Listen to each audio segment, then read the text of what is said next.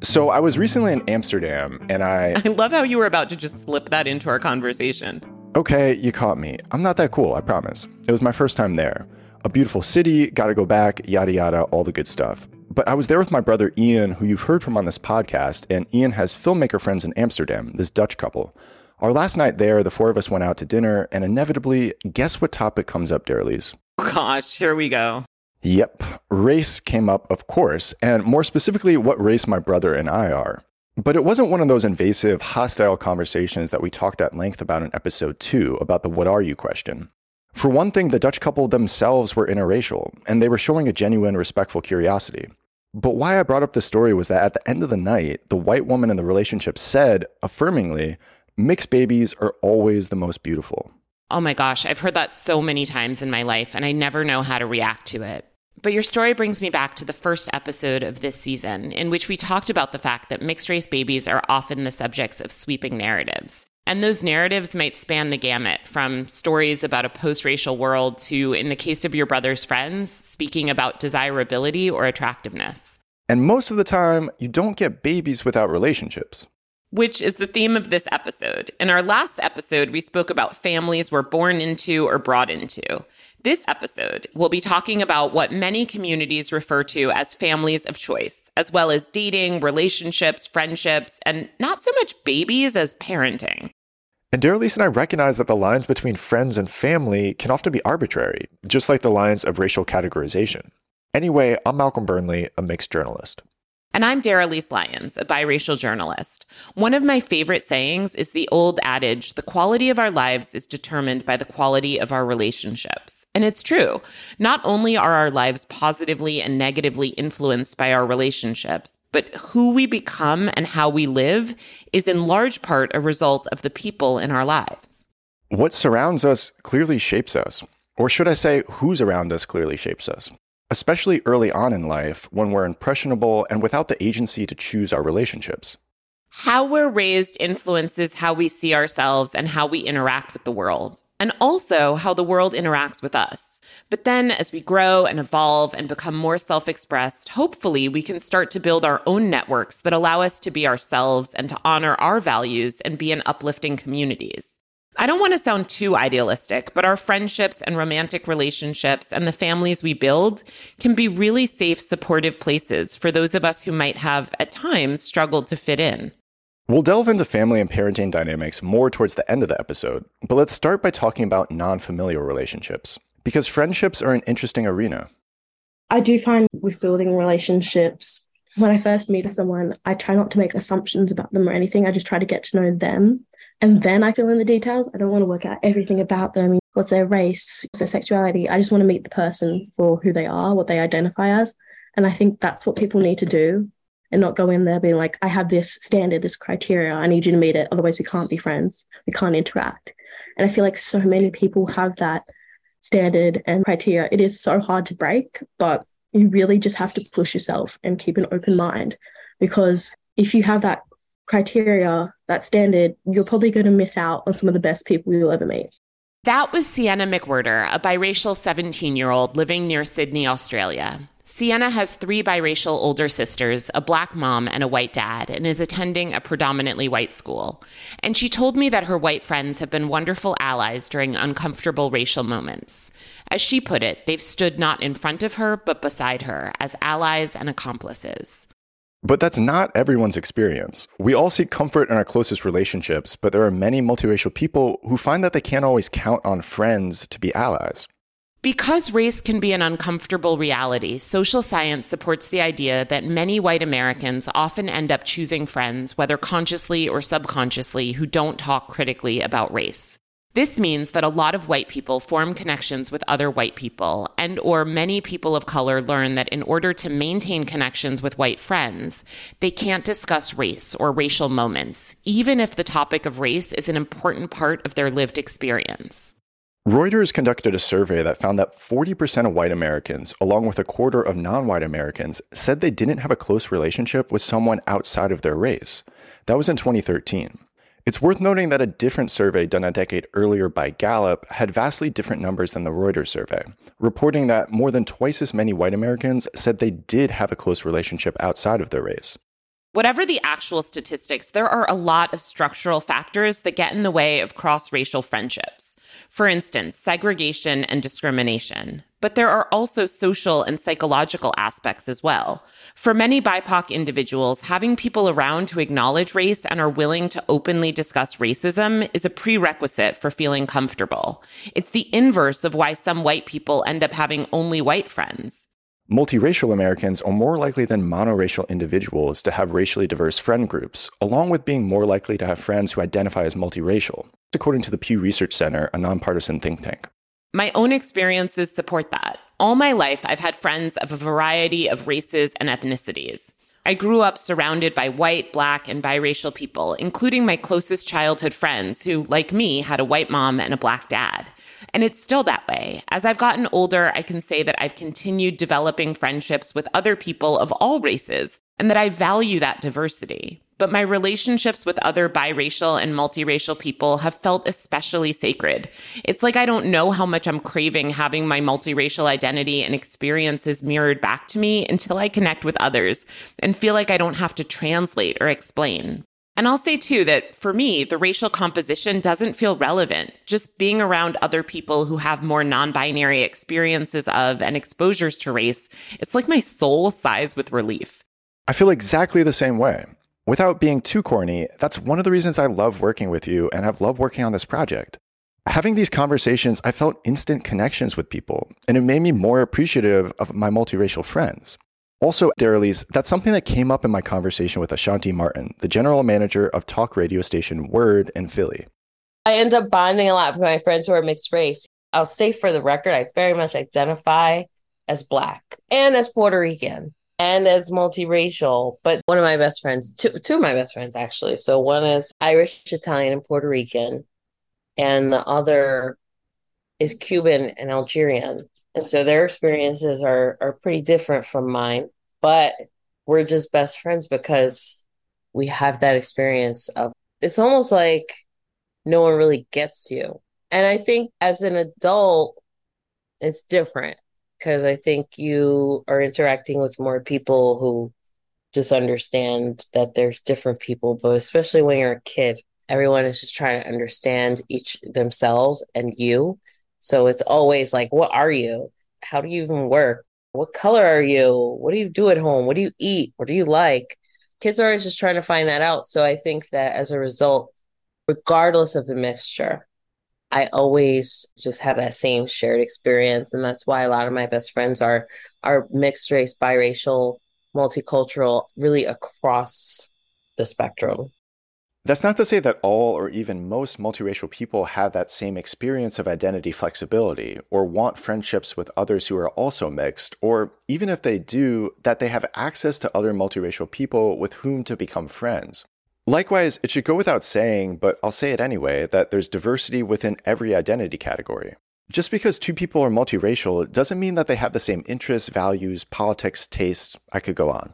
Some multiracial people, especially those who are white passing or white presenting, might not have access to multicultural or BIPOC spaces, either because others don't see them as biracial or because that's not how they see themselves. But for other folks that we spoke with, forming bonds with people who looked and identified as they did was important, especially at an early age. Here's David Ryan Barcega Castro Harris. I was fortunate to grow up with play cousins who were biracial, multiracial. I'm the oldest of them. And so when I've had conversations about this with my brother, it's always been like, oh yeah, you, Dominic, Dylan, Savannah, we're all the same, right? We're all Black and Filipino. That's not strange. That's not weird. That's not different. But there's the book I think it's Beverly Tatum. I Know Why All the Black Kids Sit Together at the Lunch Tables. Something to that effect. The book is called Why Are All the Black Kids Sitting Together in the Cafeteria? And Other Conversations About Race by Beverly Daniel Tatum. And we'll put a link to it in the show notes. There's this book around why do racial groups tend to clump together in school, right? I aligned with Asian folks and Filipino folks specifically because there weren't that many Black kids at my school. There were senses of belonging there, but there was also always an acknowledgement that like, oh, David's not just Filipino, David's not just Asian. And like for the most part, it was just like, yep, that's a cool fact about me. wasn't an othering thing. And there have been moments where it was. There have been moments within Black communities where, again, like for the most part, everywhere I go, there's general acceptance of the whole ass person who shows up in space. But then there are also moments of, oh, but you're not really Black, or you're not really Asian, or why do you talk like XYZ, right? Again, like not all of that is attributed to being a mixed person, but those are contributing factors. What David said connects with the point Sienna made earlier about how when developing our friendships and relationships, we want to honor ourselves and others as whole ass people. Right. And at the same time, sometimes having a shared identity or intersecting identities in common can act as a shortcut and prevent people from having to do so much explaining. Or on the other hand, it can create an assumption of connection that ultimately isn't there. These things are complicated. They are. To go back to Beverly Daniel Tatum's book for a moment, in episode number 4, we talked about being a multiracial child in school and many of the challenges that the now adults we spoke with faced as they were growing up, as well as some of the privileges. And last year, we did a 3-episode season funded by the National Association of Black Journalists, NABJ, featuring youth voices ages 4 through 21, in which we talked about many things having to do with the experience of biracial youths, including their experiences at school. We'll put links to those episodes in the show notes and hope you'll check them out. There's so much we could share about the value of friendships, including numerous studies citing a positive correlation between friendship and happiness, mental health, and even physical health and longevity. But I guess the overall point is that having people around us who care about us, are invested in our struggles and successes, and who we care about in return has innumerable lifelong benefits, including potentially extending the length of our lives. But just because we might consider a person a friend doesn't mean that they feel the same way about us. Mutual and authentic relationships are what really matter. There's a quote I came across from Chicago-based pastor David Swanson. Quote, "White people tend to think that the answer to racial injustice is to foster cross-racial friendships, while people of color are often, in my experience, looking for friends who will join the struggle for genuine equity." End quote. That's not to say that it's only white people with whom us mixed folks don't always feel met. I know I and many of those we spoke with have struggled to feel like we can bring our full selves forward with people of a variety of races. But it's important to feel like those around us have our backs and get where we're coming from, even if they've never experienced it.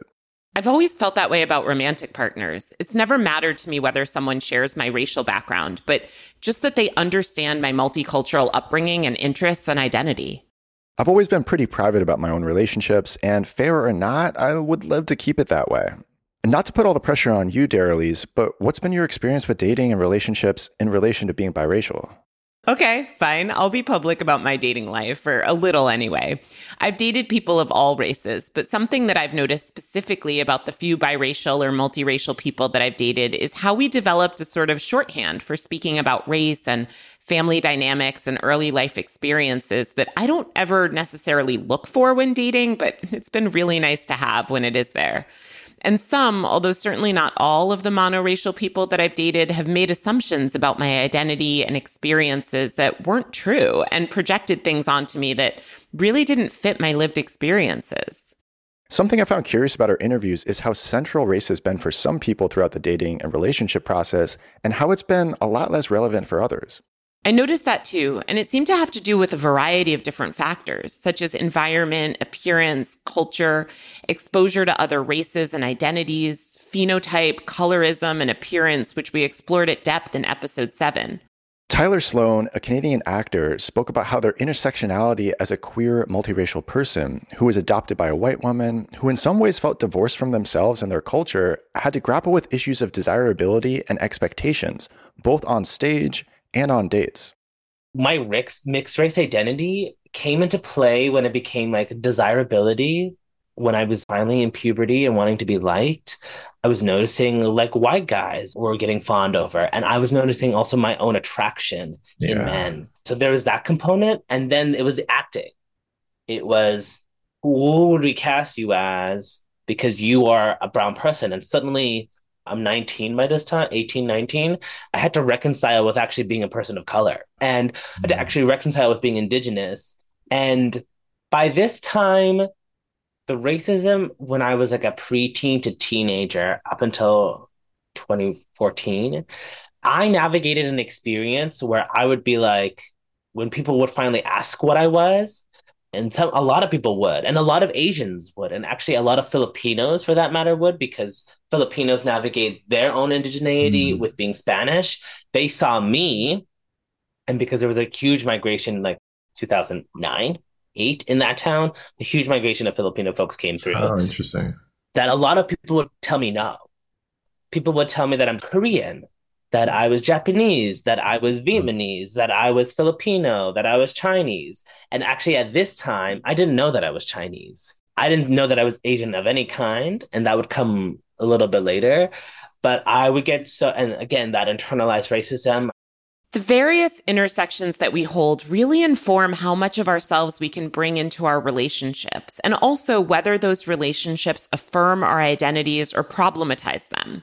Here's Samante Cruz, a metalsmith living in British Columbia. I don't know if this is luckily enough or interestingly enough, but in any case, before my accident, I had a partner that was disabled. And so I learned a lot about disability, being an ally, like what that kind of looks like, what kind of challenges people deal with in terms of chronic pain and all that kind of stuff. I was like a support person, and not funnily enough, but in any case, he was also hit by a car and had very severe injuries. So it was like a familiar story yet, but it was happening to me. But I was really grateful to have connections, not just with my partner at the time, but other people who were in the disability community, because I just already had a foundation in language and framework for like how to be an ally. So then being on the other side of it, yeah, it was an easier transition, I think, because I had already done a lot of work around how to be an ally for people, that when I became part of that community, it was more clear what my challenges, like I already felt like I had a skill set to deal with low capacity or chronic pain. Not to say that any of it was easy, but I feel like I'm still unlearning internalized ableism all the time. In my head, I'm still able-bodied, and I overcommit and run art festivals taking care of myself. So yeah, I feel like it's just an ongoing journey. But it did feel good to know that I wasn't the only one. I think maybe a lot of people that aren't connected to community already, they become disabled and then they're completely isolated. So I mean, I still experience isolation because of my disability, but at least I know I'm not the only one experiencing isolation, that kind of thing.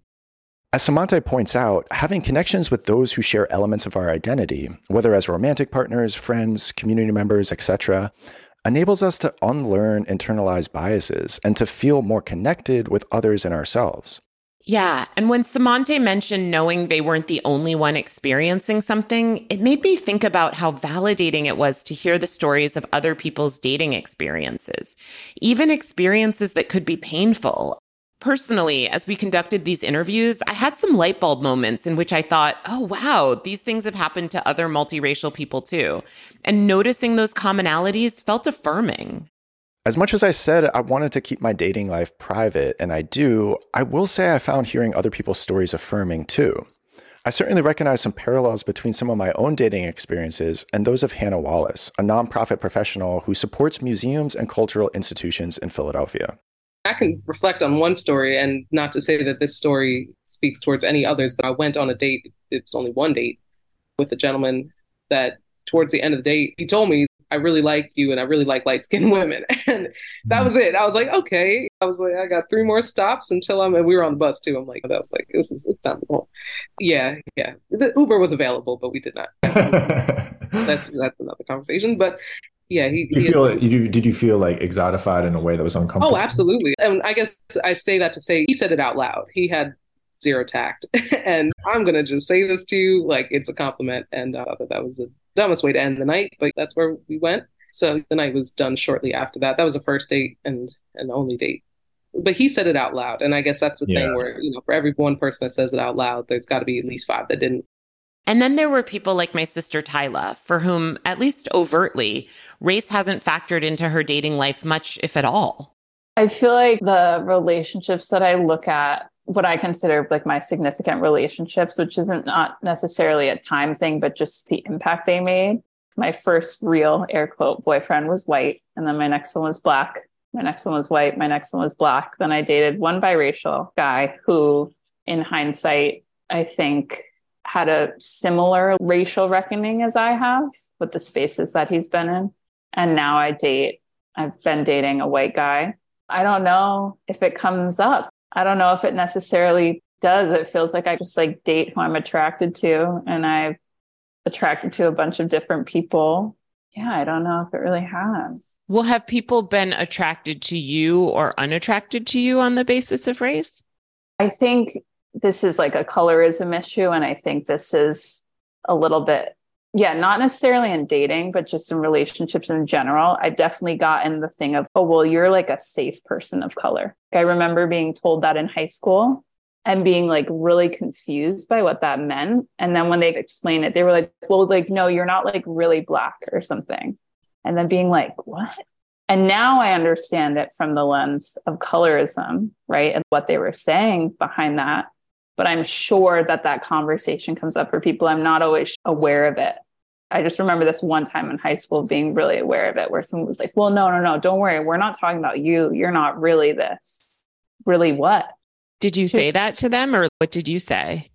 At that time in high school, I think I was just really confused and really silent, because that was kind of the way that I handled stuff. And if I could go back, I'd give that person a strong talking to. But no, my high school self was, I think, confused. And then when I understood it, so ashamed or something, or so just didn't want to be involved with these people who are saying this. Did you continue to be involved with those people? Oh, no, they were the worst. They were the worst. I did not. No. Speaking of people who were the worst, I was really struck by how much Carter O'Brien Ford, an actor and playwright, has had to contend with discrimination in dating on the basis of his race. My first 14-year-old girlfriend who broke up with me when she found out I wasn't Mexican. And it is very funny, but it is because her dad had apparently threatened to send her back to Catholic school if she had ever dated a black guy. And we had been dating for about a month or so, and she just had no idea that I was half black at all. She liked me as a person. It was nice dating her for a little while. And it wasn't until as a freshman, I got the lead in this musical where the character is 1/8 Haitian. And this senior acting student who was upset that he had never had a lead in any of the school-wide musicals. And he was basically told, hey, just wait your turn, all the 4 years that he was there. And then suddenly some kid who's almost as tall as him, but is 4 years younger than him, comes in and gets the lead in the musical as a freshman. And he's very understandably upset. And he says that the only reason that Carter got that role is because that character is 1/8 Haitian and Carter's half black. And my girlfriend says, that's not true. And then he says, that is true. And she goes, no, it's not true. He's Mexican. Everyone's very shocked. Everyone laughs. And ultimately she ended up needing to break up with me. And then I ended up dating a black woman on the same production. And I told her that I didn't think I was ready to have sex. And I didn't think that I was ready to really be with her that physically. She told me that this is why she didn't date white guys, because we were all timid. I remember my freshman year of college, I hooked up with someone who did give me a compliment and said that that was pretty good for a white guy. I was like, I'd rather you not say that. And then when I had explained that I identified as being biracial, I am biracial, I rued that day very quickly when she just started being like, oh, it's the black side in you. And I'm like, this is not comfortable anymore. Let's just say that we have a connection. Did you keep dating that person? We're still friends to this day. We didn't date anymore. We stopped, but we are actually still friends. And she has learned, and she's very happy to learn, to be honest. She always tell me, she'd be like, Carter, are you from this bad? I'm from like black DC. So I didn't know. And I'm like, cool, we're all good. But she's actually great. I love her. During our interview, it was obvious to me that Carter has a really big heart and a tremendous capacity for forgiveness. And the two of us spoke about how that can be both an asset and a liability. I admired Carter's ability to speak so freely and openly about his dating history, even the ugly and uncomfortable parts. Then again, he wrote a one-man show and publicly speaks about his bad dates in which race and racism quite literally take center stage. The ending bit of my show mentions a true story about how I went home with a woman, and then I woke up the next morning and like she had taken all the covers and I was just there nude, sitting on a stool in a robe, and she asked me, hey, what are you? And I realized I was wearing a beanie the whole night before, and she had now just seen my non-hat-haired afro. And I said, oh, I'm half black, half Irish. And she paces around the room, tells me I should probably get dressed and leave, and then mentions to me that she had a great night last night. And at the time, with the information that she had, at that time, it was completely consensual. And that I'm rushing to get out and I don't really know what I should really do. And this is a situation where if this was a few years earlier, I would have actually tried to console this woman and be like, hey, this is my fault. As I grew up, I was like, yep, you need to get out of those situations. There's no convincing these people. There's nothing. But yeah, she was very nice about it. The thing that she was the most upset about was she thought we had a real connection. And now she'll just never know if it was that or if this was just her first experience with a black guy. And it was just so interesting to me because when she mentioned connection, I thought it meant like the whole night. So does she think that the whole walking around a park, going from place to place, holding hands and just being there, does she think that that's my blackness too? Or is she just talking, like there's so many questions that I, as a younger person, wouldn't have been able to sleep without knowing any of the answers to that. But in that moment, I was just, goodbye, I'm sorry. And I do talk about in the show that I do go downstairs and I think about it for a while.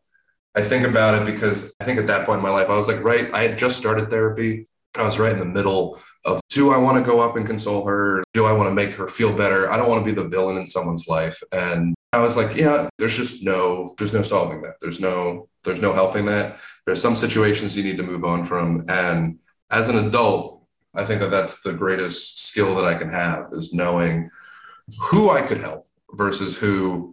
There's no reason to waste a breath because I used to waste a lot of breaths when I was younger. I also used to be a lot more concerned with making others feel comfortable about my identity and myself when I was younger, rather than claiming space unapologetically. Although there were some instances when I didn't care at all, even while being subjected to what Ashanti Martin referred to as white people's racial disdain. And Ashanti shared that she felt this disdain in a couple of dating situations. I did not ever experience direct racism for a long time. And I would say one is because I grew up in a predominantly Black and brown neighborhood. I went to school with a lot of predominantly Black and brown people, but also I definitely attribute it to me being lighter skinned and someone who white people are just more comfortable around. And I think don't express that racial disdain that they do to darker skinned people. So when I did experience racism, it was very much a shock to me. And I have to say, it woke me up that people still are experiencing very intense racism, really nasty racism that was very theoretical to me for a long time because I didn't directly experience it. My first memory of like outright racism directed towards me, well, there was two. This one was not outright, although it was pretty outright. I was about 19 years old and I was trying to help my boyfriend find an apartment. And so I called a listing and I said, I want to come see the apartment. They told me it was available, fine. And I went like the next day. I went to this house and the lady didn't even come out. She was just like looking through her window.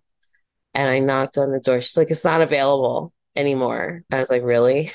It was literally yesterday. And Malcolm, this was in the newspaper days. Like I looked up the listing in the newspaper. So it's not like someone was on Zillow and like a bunch of people dropped in. And again, as you may have read, Yonkers had intense housing segregation and had to desegregate housing in the 70s and 80s.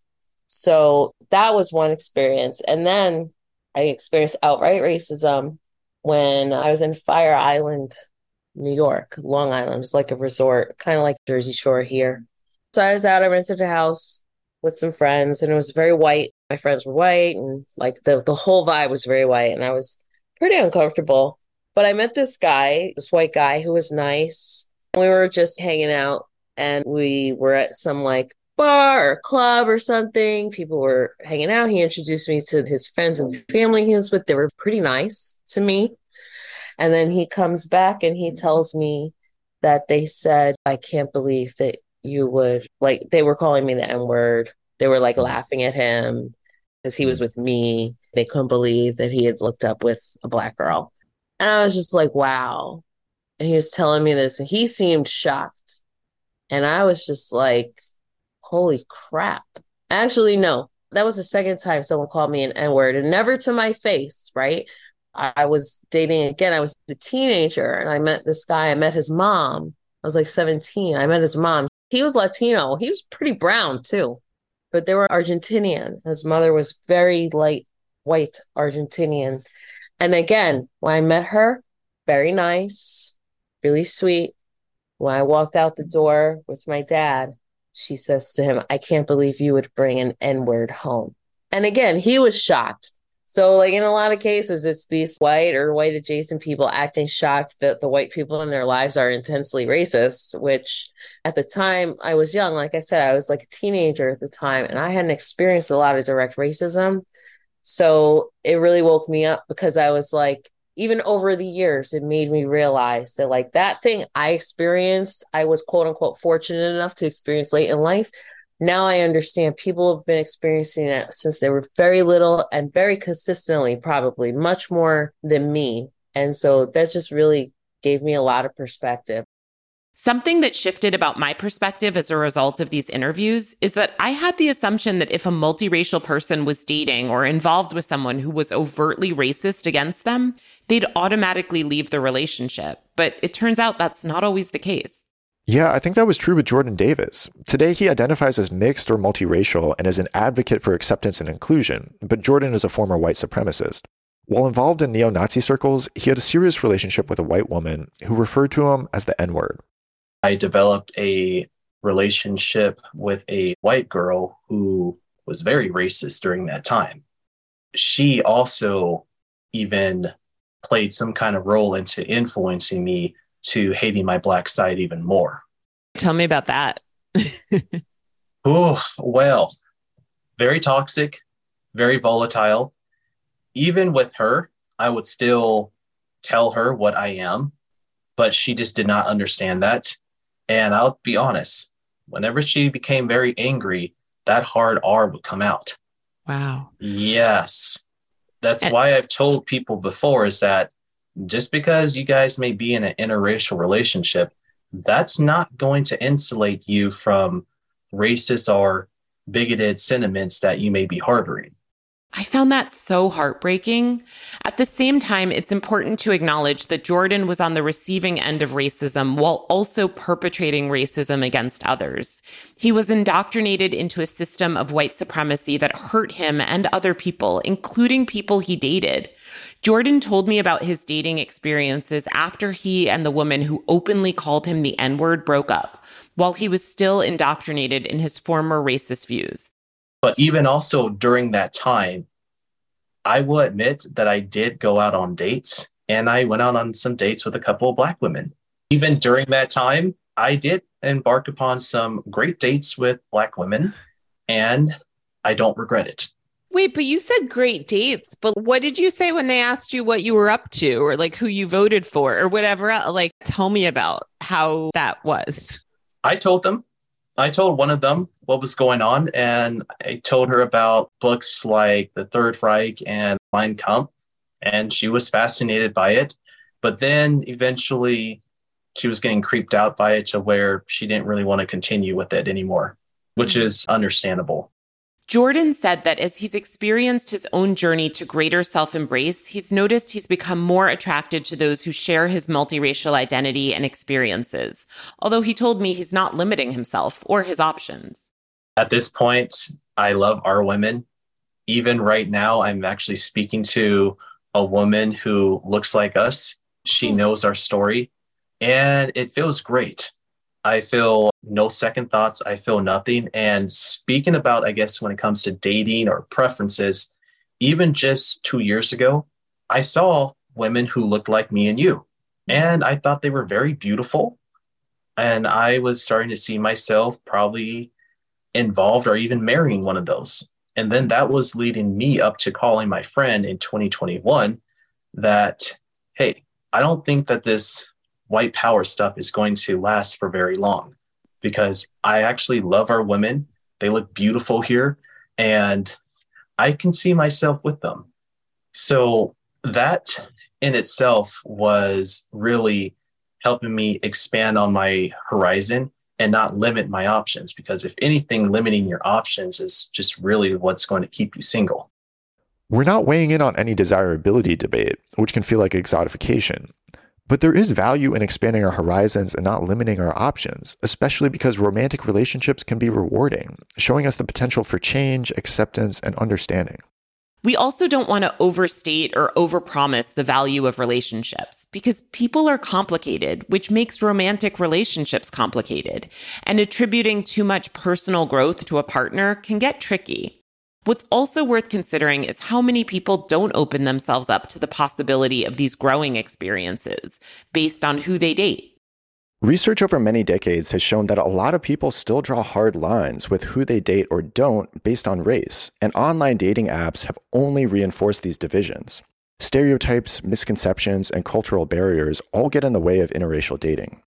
I spoke with Evan Fong Jeroff, who is Asian and white, about his experiences of dating. Our conversation spanned the gamut from sharing about stereotypes and desirability to discussing the concept of dating outside of a person's race and how this may or may not pertain to biracial, multiracial people, or how it might pertain to us differently. I probably didn't think much about my racial makeup until later on in high school and then in college more. I think, yeah, or in some ways it's like dating out of your race when you're biracial is all the time, generally. It's hard not to do it unless you find someone who's the exact same makeup. I wouldn't think, as much about that when dating folks just in general.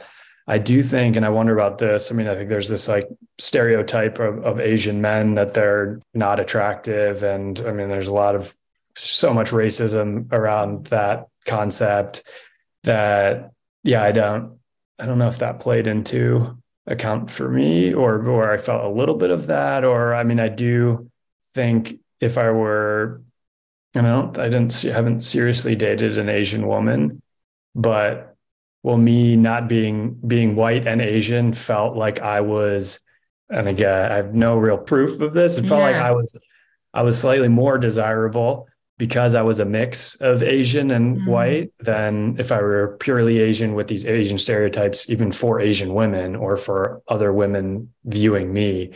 So I felt like maybe I could juggle that a little bit easier because I wasn't in a certain box. Or I think maybe I felt more freedom, or I haven't felt defined in terms of who I could date based on my race, which I know a lot of friends have felt that way, that they're one race and they feel like they have to marry someone of that race as well. I've had, a number of conversations where someone said, I'm dating this person, but there's no way I could marry them because they're not of the same culture. So in some ways, I do think that maybe being biracial, that experience gives you more flexibility because you're like, well, I don't really fit here. I don't really fit there. Or if my mom's really pushing this, my dad's not pushing it the same way. I don't have it from both angles. I don't have such a strong push to date or marry someone of a particular background or culture because they didn't do it. So it's also like, whoa. You don't be so hypocritical to say now you have to dictate who I can love when clearly you didn't take that advice. I asked Evan how he perceives the pressures people experience to date individuals of certain races or cultures. I think it's sad. I have seen examples where it can be harder for sure because there can be such stark cultural differences. But I think that sucks. I think it's really unfortunate unless that's something that is very important to them.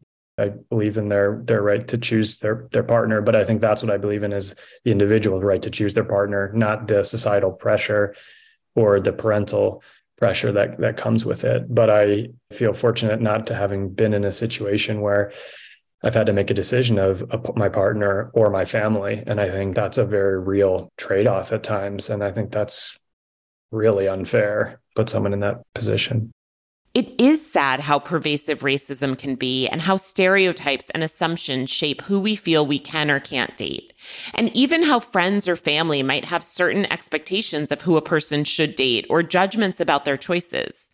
Similar to Evan, I've always felt a greater sense of flexibility in terms of who I can date and zero pushback from friends or family.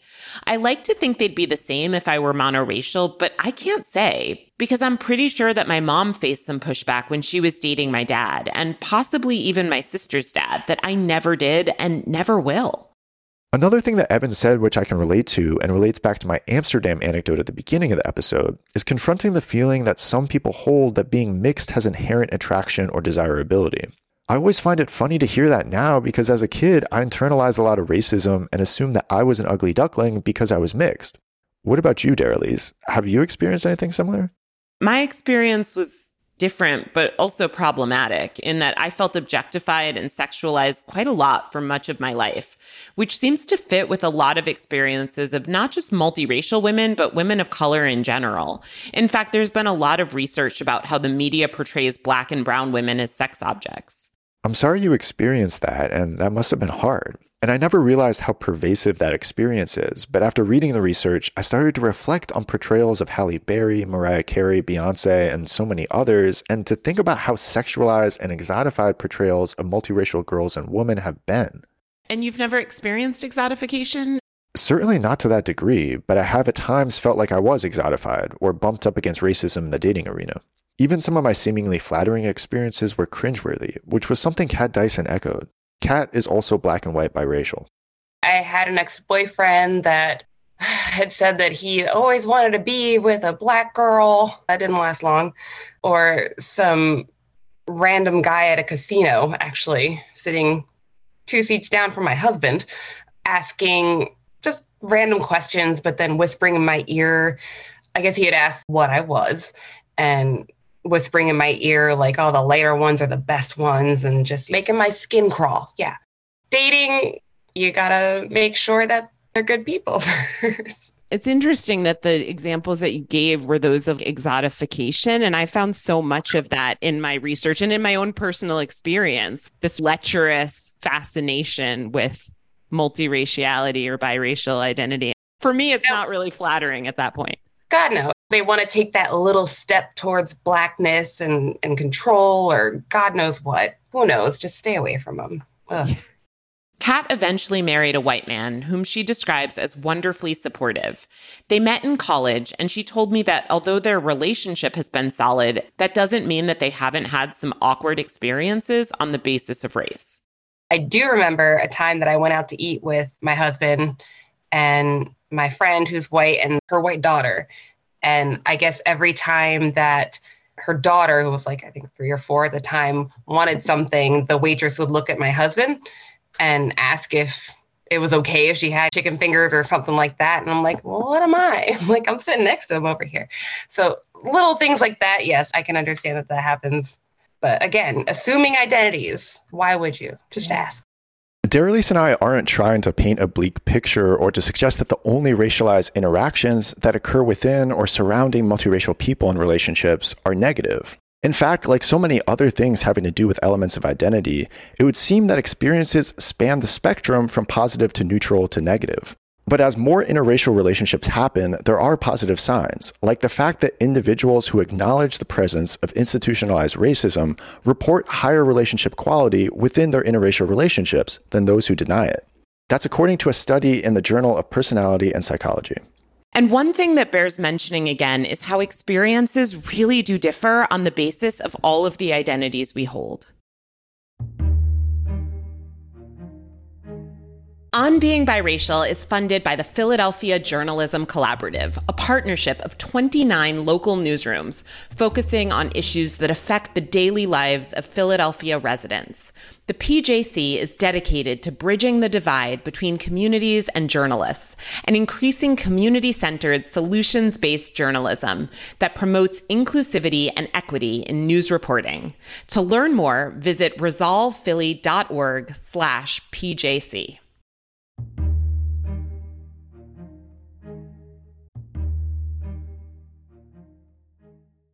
Jewel Love is the founder of Black Executive Men, a corporate coaching firm focused on empowering Black leaders.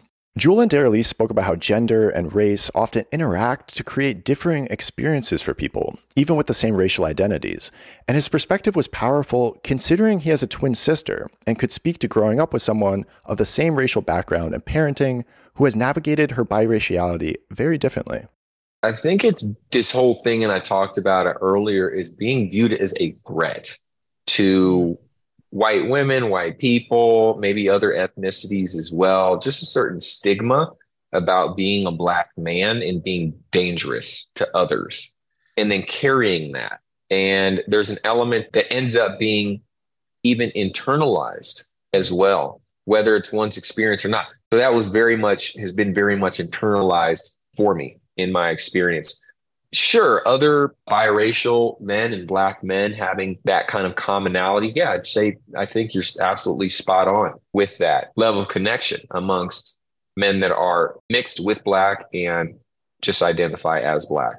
I'd say there's that connection. I think the other thing, there's a dynamic for mixed race women and Black women that can be competitive. And there can be a bit of an underlying war for attention going on, especially, I'll just leave it at that, from men. And who gets chosen, who doesn't, who's beautiful, who's not. So as opposed to there being this, we're all in it together scenario, you actually have this dividing thing where many times, not all the time, but many times, you get biracial and mixed women that are going to get attention and more attention than their darker skinned friends are going to get. Who's getting approached at the mall or at school, or maybe even opportunities as a possibility as well. And so there's more of a dividing factor, which leads to an animosity from stories I've heard and what I've seen, as opposed to Black men and mixed race men. I've heard stories that back in the day, it was more about light-skinned men are like the best. They get the most girls or women or whatever. Today, it's not quite like that. You get dark-skinned brothers that are cleaning up and light-skinned brothers that are doing fantastically well as well. And I know I'm talking about dating and being single and stuff like that, but it's a significant part of the growing up experience. It's who's being chosen, who's being asked out, who's getting attention, who's not. And that stuff is real. It affects people. It does affect people in overt ways and in ways we don't even recognize. But something that I think can be more obvious is how who we develop relationships with can amplify certain elements of our experience and expose us to different things. We spoke about this last episode when talking about interracial relationships, but even dating someone who holds one of the same races as you can bring different experiences forward on the basis of ethnicity and culture, but also aspects of yourself and your experiences that you emphasize. For many people, as we get older and explore new dimensions of life and ourselves, it's easier to have more awareness about racial dynamics in relationships. But it can be a challenge when a person is first exploring themselves and their attractions to navigate racial dynamics when dating. And sometimes people make broad generalizations on the basis of a few or maybe even a single experience. Especially at formative ages, rejections in dating can leave a lasting impact. Sometimes it's only in retrospect that we recognize how early life misadventures in dating have left scars. I've only ever dated Black guys, so it's been easy because when I was younger, I'll tell you this, this was my first time realizing I was really young. I was in elementary, and my mom sent me to these summer camps because she would send my sister to a summer camp for kids with disabilities, and I couldn't go. She wanted me to feel included, so she would send me to a camp, and this camp was predominantly white. I actually cried about this in class the other day because we did a sharing circle and we talked about our first experiences with race, really understanding it. And still today as an adult, I still remember how this made me feel. That was Azaria Keys, Assistant Director of the Center for Ethics, Diversity, and Workplace Culture at the Fox School of Business at Temple University, and a co-producer and host of Season 3 of the Demystifying Diversity podcast. I must have been maybe second or third grade. And at the time, Mary, Kate, and Ashley were a really big thing for kids in the white community, I should say. So at this camp, I remember there was this little boy and his name was Elliot. I still remember to this day. I don't know why. He was like the first little white kid I saw, little white boy that I saw. And I just had a crush on him because he was like the popular guy at camp. And I remember there was one night we were playing hide and seek through this open space with trees around us and stuff. And there was this little girl that I remember her looking exactly like the Olsen twins and dressed like them, hair, everything like them. And I had told a girl in my cabin that I had a crush on Elliot. And I watched her run up and tell him. And he looked back at me and was just like, ew. And for the rest of the night, playing hide and go seek. He was chasing around this little girl, like clearly flirting like kids did. And there could have been 1,000 reasons why he said you, but in my mind, it was clearly because I looked different. And it was my first time having and to be real with you, I carried that, like I still remember the kid's name. I carry that with me through life in terms of thinking that like white men would never be attracted to me. I relate to that so much. I made sweeping judgments about my own desirability based on early feelings of rejection that I thought involved race. Sometimes race was mentioned and other times it wasn't, but I internalized my racial differences globally as negatives in dating. But also, these experiences led to discoveries about who I felt most comfortable around. It sounds like Azaria went through a similar evolution. So I just also wasn't that attracted to most of them. But yeah, I've only ever dated Black men. But actually now, which is like how in my mind God works, I have a beautiful partner who is actually, his dad is Puerto Rican and Ecuadorian. So his dad is biracial. And then his mom is Black. And so my partner is multiracial, yet he was mainly, I would say his mom's side of the family is massive. She has a blended family, and they're that massive family that same mass goes to every event, every function. So he was really, he was brought up around his dad's side of the family too, but he was more than anything, his mom's side of the family had influenced who he is. So he identifies as Black, but he also understands that look-wise, he looks Latino. And he also has a very Latino sounding name. And then he also doesn't speak Spanish. So he is really an interesting person in that sense.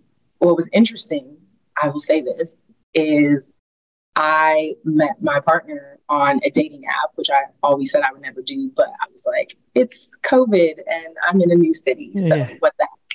And when I first saw him, his picture, I told my roommate we had matched or something. But I was like, yeah, I mean, he's like super handsome, but he's not Black. He looks Latino. And I remember being like, I don't know, like I've only ever dated Black men. And that's what I feel comfortable with, because I always felt like I can't be in a relationship where like my love for my people is not understood. And who can understand it better than a Black man, right? But something in me was just go. But more than anything, it was that need to be understood. So I was so pleasantly surprised to get to the table and realize, like, regardless of what he looked like, he understood the music references I made. He understood my passion for social justice and empowering Black folks, because he identifies as Black. He has a love for his Black family and understands why I go so hard. And that was just like, oh, okay, this is perfect. It has influenced like dating and self-confidence, because when I was in college and I was in predominantly white spaces and I really only had white males to look at, even if I contemplated dating one of them, I always like would stop myself because I don't look like what they go for. So that's what I told myself, at least. That's not to say that having racial resonance and commonality isn't also an important factor that has influenced Azaria's choice of partner, only that her experience with Elliot continues to impact her perspective of white men's perspectives about her. Still, Azaria told me that dating men of color has really helped her to feel safe and understood, and to feel like she doesn't have to explain herself to those who might not understand her life, her background, or how important her Black identity is to her.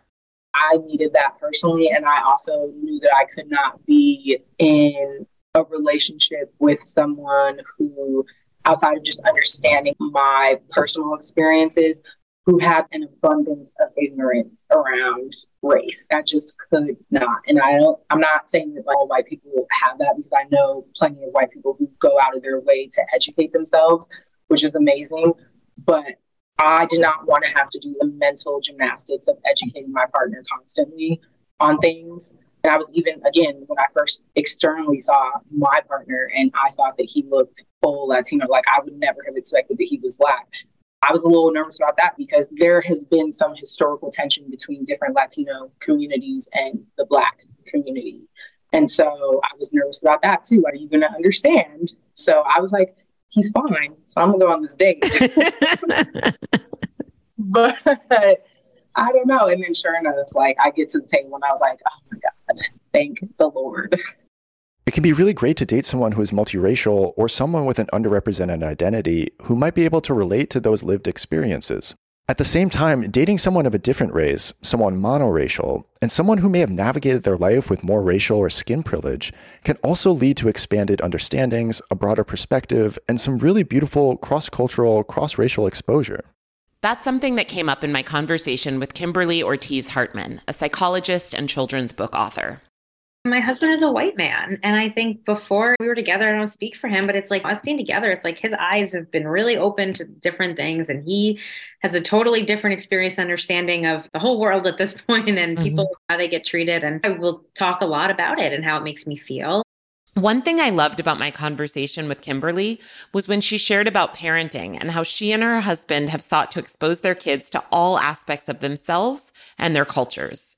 I just did this poster for my daughter. She was a star of the week in preschool and adorable. But I put Puerto Rican flag, a Star of David. I put like all these different pieces. My husband is also German and he's Irish. And so I'm like, oh gosh, these poor kids. I'm just like, you guys are multicultural. Like you are multicultural children.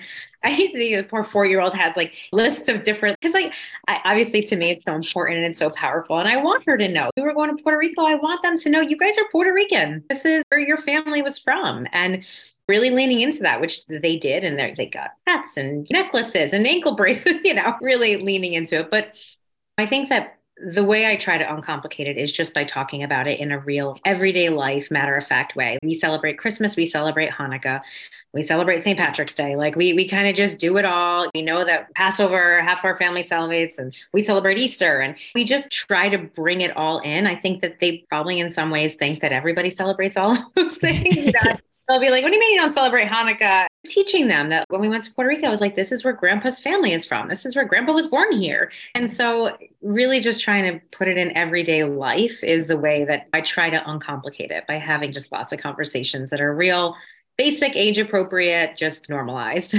Having these conversations and this exposure matters, especially early on in life. And at the same time, it's important for these conversations to remain age appropriate. Rachel Goh, who identifies as biracial or mixed and hosts the Mixed Movement podcast, shared about how she and her children haven't spoken about race nearly as much as they've spoken about culture and celebrations of self and identity. I have twins that just turned 6 and my oldest is 8. So they're pretty young. How are you raising them in relation to race? What are the kinds of conversations that you're having? We haven't had many conversations about race lately, which is surprising to me. It hasn't fully come up, but a few months ago, I think it was St. Patrick's Day. Oh, your grandpa, my adopted dad, is Irish. Let's celebrate. St. Patrick's Day is one of my favorite holidays. I'm not going to lie. I grew up in a very Irish community. Yep. I mean, the city shuts down, dies the Chicago River Green. It's a holiday to me. But I've mentioned, oh, we are also part German. Oh, we are part Nigerian, but we haven't had a full-on conversation. And I will be completely transparent here. My family dynamics, their family dynamics, it's a lot. It is a lot. And I don't want to overwhelm them entirely about having, quote unquote, the conversation about why both sets of grandparents on mommy's side are white. Why do we have brown skin? I feel like this conversation is going to be had very soon, and I won't do anything to sugarcoat or hide anything because that doesn't serve anybody. And I feel like we are in a position, in a situation, in a time where we can make our own tradition and embrace our own culture.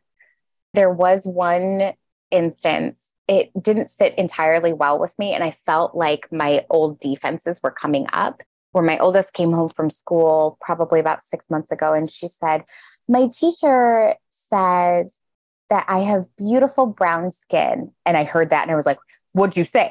What do you mean? And she said that I have beautiful brown skin, just like my mama. And I'm like, you know what's interesting? That calmed me down, because I had that. Oh, people would say, you have such pretty brown skin. And I would just sit there isolated by myself, not really knowing what to do with it. But I took a lot of comfort in my daughter. She's not going to have that experience of feeling isolated and alone like I did. She's not going to have to describe or explain to people how she's related to her own family like I did. So put that weight down now And we are very close knit, my children and I. We have a family handshake. I'm not joking. It's almost ridiculous. That's so cute. They argue over who sits next to me at the dinner table. So I feel like we can handle just about anything and we're going to do right by it. Word Radio is Philadelphia's home for progressive Black talk media.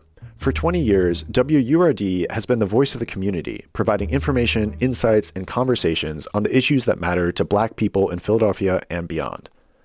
From politics to pop culture, wellness to wealth, Word Radio's dynamic hosts cover news through a progressive Black lens and perspective. Tune in for live programming every day at wordradio.com. Download the Word Radio app or listen in Philadelphia on 900 AM or 96.1 FM. Follow Word Radio on social media to mark your calendar for an exciting variety of community events. And become a member of the 4Word movement to show your support for progressive Black talk media.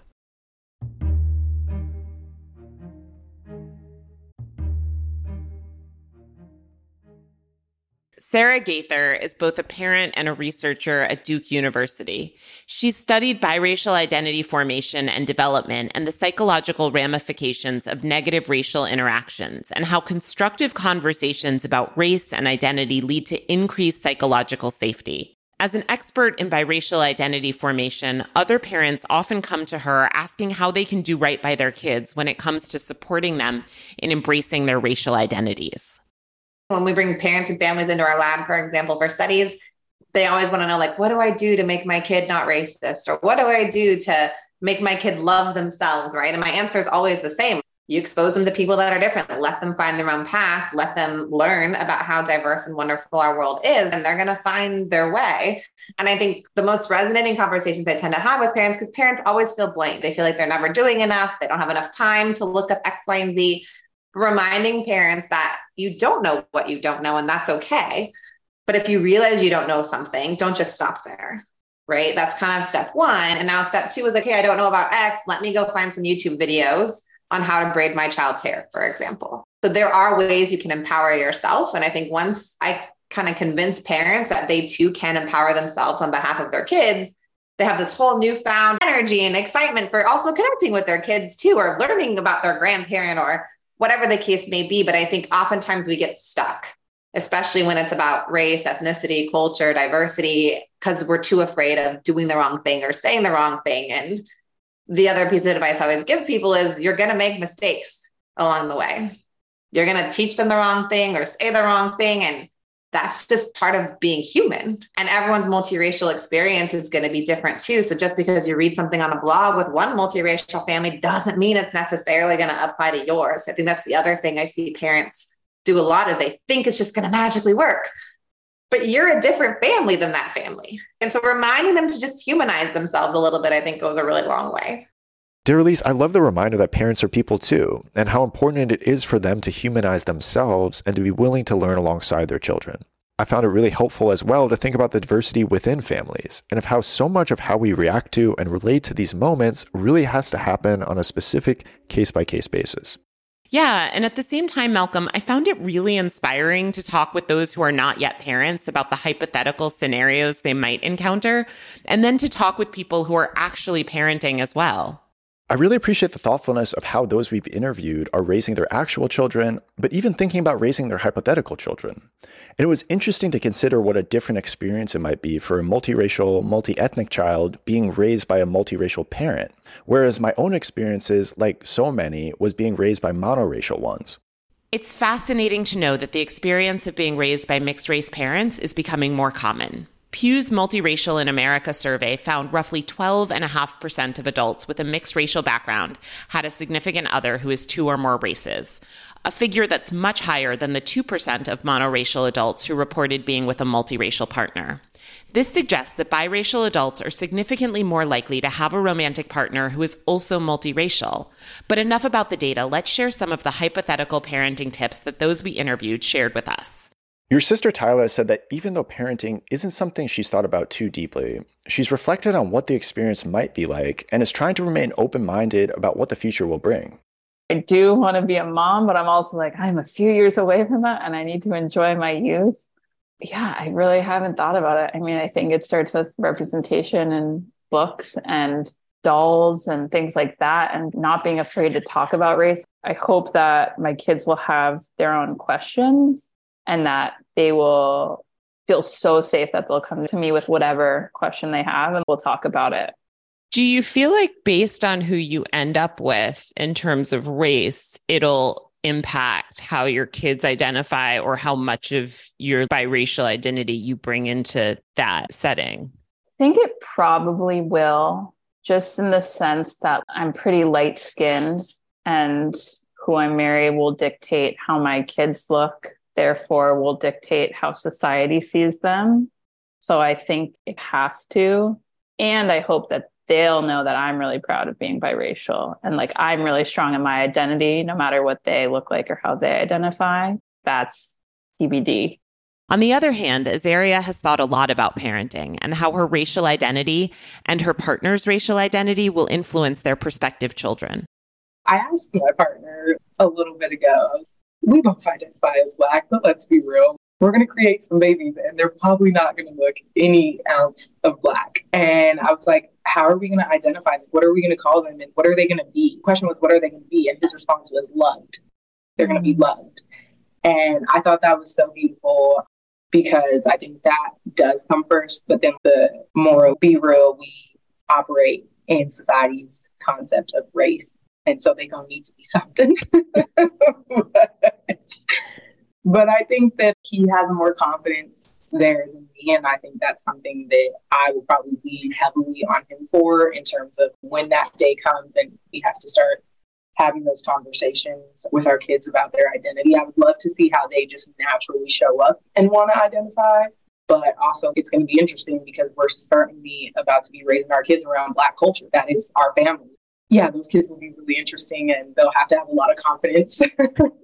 I hope that I did a lot of the hard work for them so that they don't have to. Like I did a lot of the insecurity and sweating and nervousness and all of that around how to identify.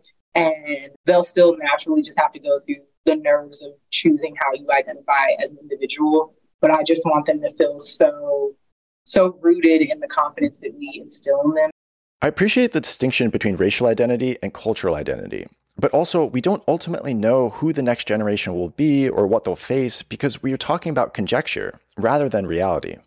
Yeah, David Ryan Barcega Castro Harris and I spoke shortly after the birth of his and his partner's first child. And at that point, we were having an off-the-record meet and greet conversation about race and social justice. And when David and I spoke again more recently, he shared that even in the span of a few months, things had changed. Here's what David told me when I referenced something that he'd said about parenting just a few months earlier. I don't remember like the exact conversation that we were having because I think within the first year of having a kid, things are constantly changing. And I imagine they will continue to constantly change, right? Right now, this is actually the first week of daycare where our kid is like away at daycare for most of the day. And so that's brought its own set of challenges. And so like those things are constantly evolving. I think it's just important not to be too rigid with habits, right? Like as much as I want to have boundaries for myself for work and other things that I want to do in the world, right? I also need to be flexible to the needs of my family, my wife, my kid, and continue having conversations about what's working, what's not, and how can we meet each other's needs? What is the support that we can ask for from our family members, our friends, our community to help us continue to be able to at least survive, if not thrive through all of this? I mean, that looks like, hey, can you come watch our kid, like even during nap time when they're asleep, just so like we feel comfortable like going out? Or hey, can you just take our kid? Like, can you provide meals so we don't have to can you do laundry? Like those kinds of things that allow spaciousness and time to continue to tend to the other aspects of ourselves is ongoing conversations and important things that we're still figuring out how to do as we're still very young parents.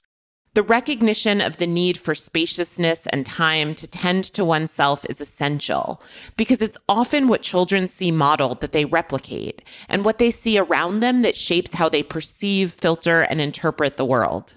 It's astounding how early these things begin. For instance, I'm thinking of Sarah's work with infants.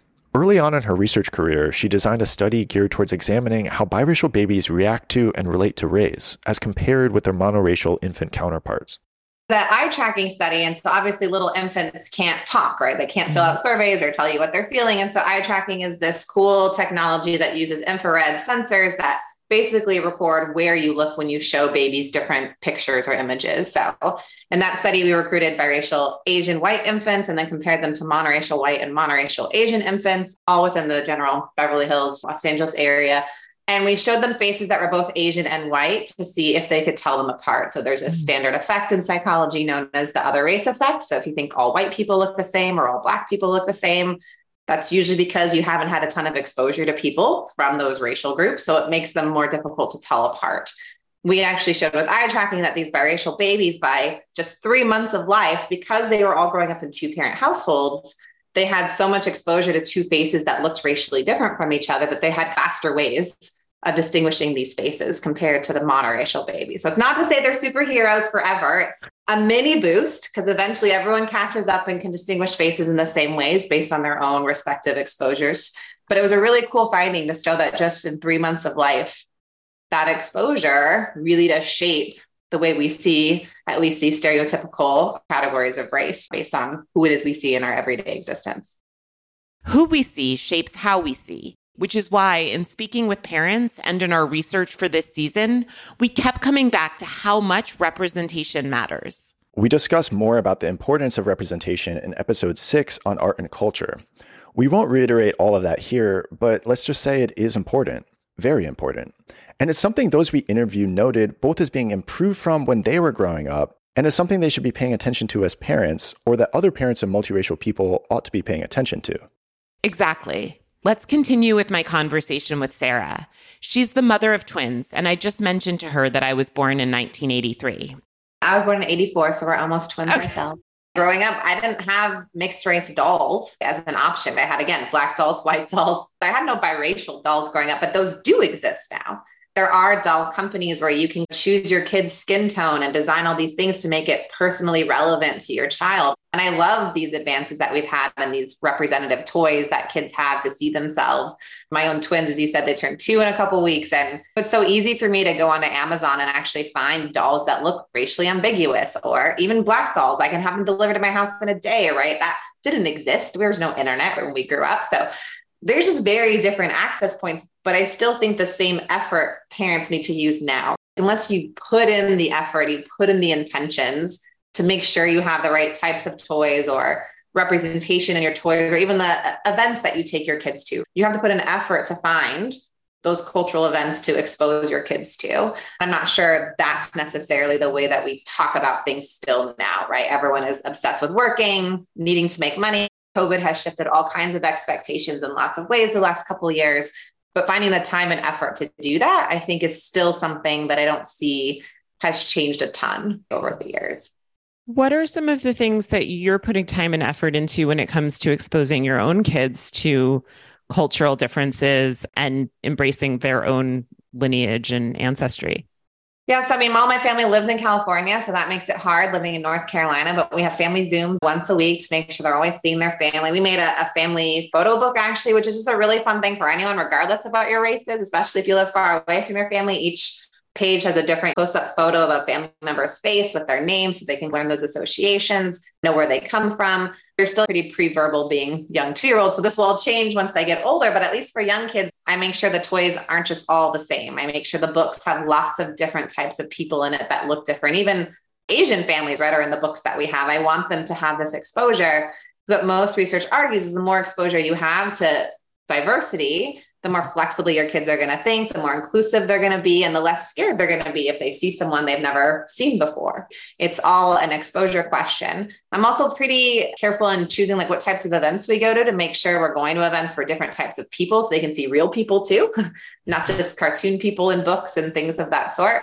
Music is another really good way to get them exposed to different sounding words and languages and accents. I think that's something that parents overlook, that even if you don't live somewhere that's diverse, you do have access to music. Spotify membership can give you lots of things. Our kids don't do screen time yet, but if you are doing screen time, again, being cognizant of what shows you're showing your kids is another way of giving them representation. big Sesame Street fan in general. It's one of the most researched child shows in history. And that existed when we grew up. It's still here now, although HBO owns it now, but there's still good new diversity content on there too. So that's kind of my approach, at least right now, while they're little. As they get older, we'll have more explicit conversations about lots of things, protests, things of that sort, once they have the cognitive ability to process that.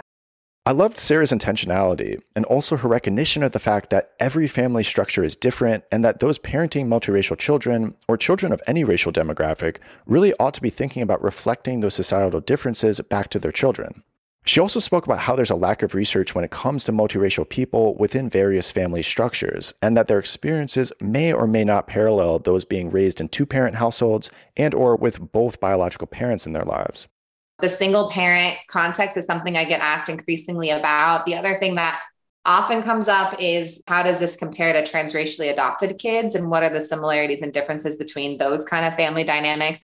I was raised by a single mother until I was 11, but my mom made an effort to expose me to BIPOC representation in literature, and I was surrounded by Black, white, and biracial people. So I do feel like I was able to experience that identity flexibility, but not everyone has that, and these are important considerations. Speaking of family structures, parenting, and the importance of intentionality when raising children who are multiracial and or children of color, Malcolm, can you talk a bit about your interview with Rachel Lauren? Absolutely. Rachel and I talked a lot about how both her personal life and professional life connect with multiracial issues. Rachel identifies as Black and works in diversity, equity, and inclusion, and is a foster parent. Back in episode 4, she told a bone-chilling story about how when she was in school, she had a white teacher have her and the rest of her class do an in-class exercise in which they pretended to be enslaved, and he pretended to be an enslaver, and how damaging that was. And she shared that she felt her parents didn't prepare her for those racial moments. Let's contrast that with how she parents her own children.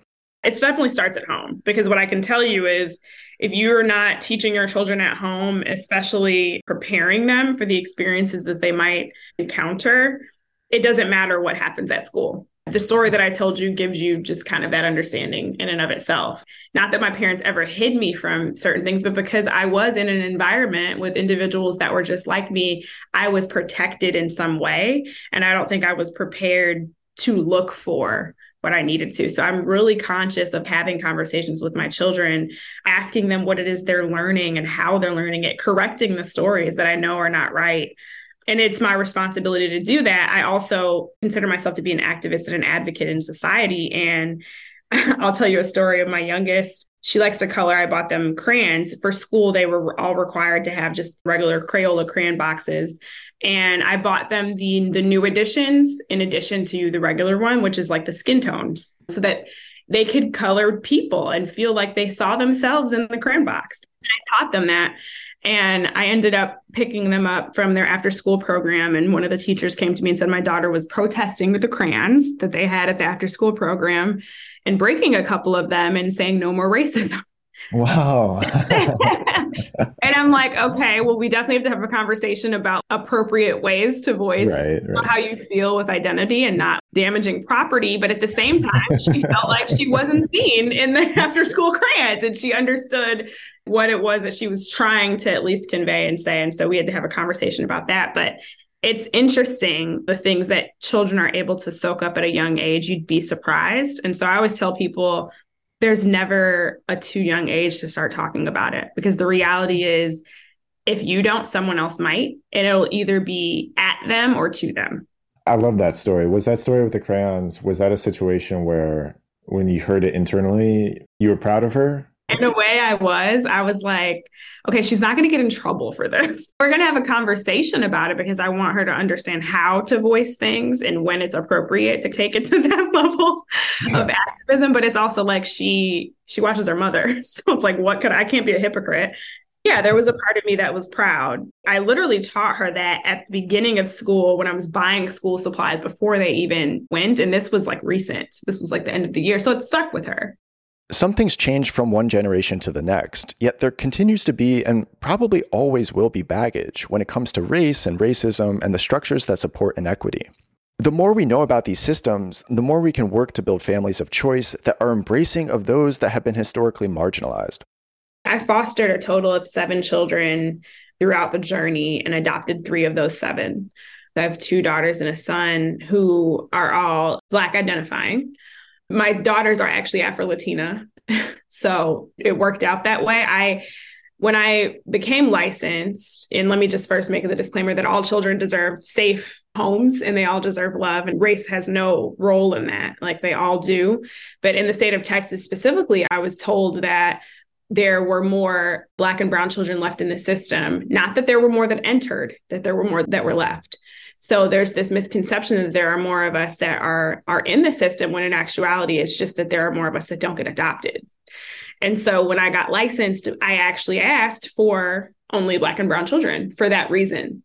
And so I did. I fostered Black and brown children and ended up adopting 3 just to help that, because I felt like it was my responsibility to do that as a Black woman.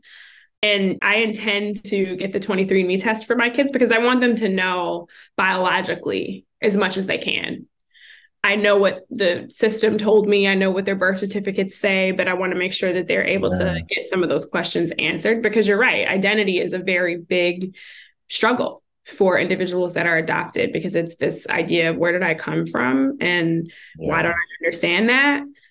Early life lessons stick with us, and they've stuck with those we interviewed, which is why they told us they're bringing a level of intentionality into their parenting and into their interactions with future generations, in the hopes of creating a world that is more embracing of the multiplicity of identities that we humans hold. And because the quality of our lives is determined by the quality of our relationships, the hope is that the relationships we choose and cultivate bring us to a place where we can show up authentically and be all of who we are. Thank you for listening to this episode of the On Being Biracial podcast. Be sure to subscribe now so you'll hear our final episode, and please like, rate, and review the podcast. Thank you to all of this season's interviewees. You can find their names on our website, onbeingbiracial.com, along with information on our partners and supporters. And thank you to our amazing producer, editor, and fact checker, Emily Previty, and her team at Cavenda Media, and to Paul Kondo, our outstanding editor and producer. Special thanks to the Philadelphia Journalism Collaborative, powered by Resolve Philly, for their significant financial support that made this project possible, and Jean Son, their Director of Collaborations. And thank you to everyone who has bought us a coffee so far this season.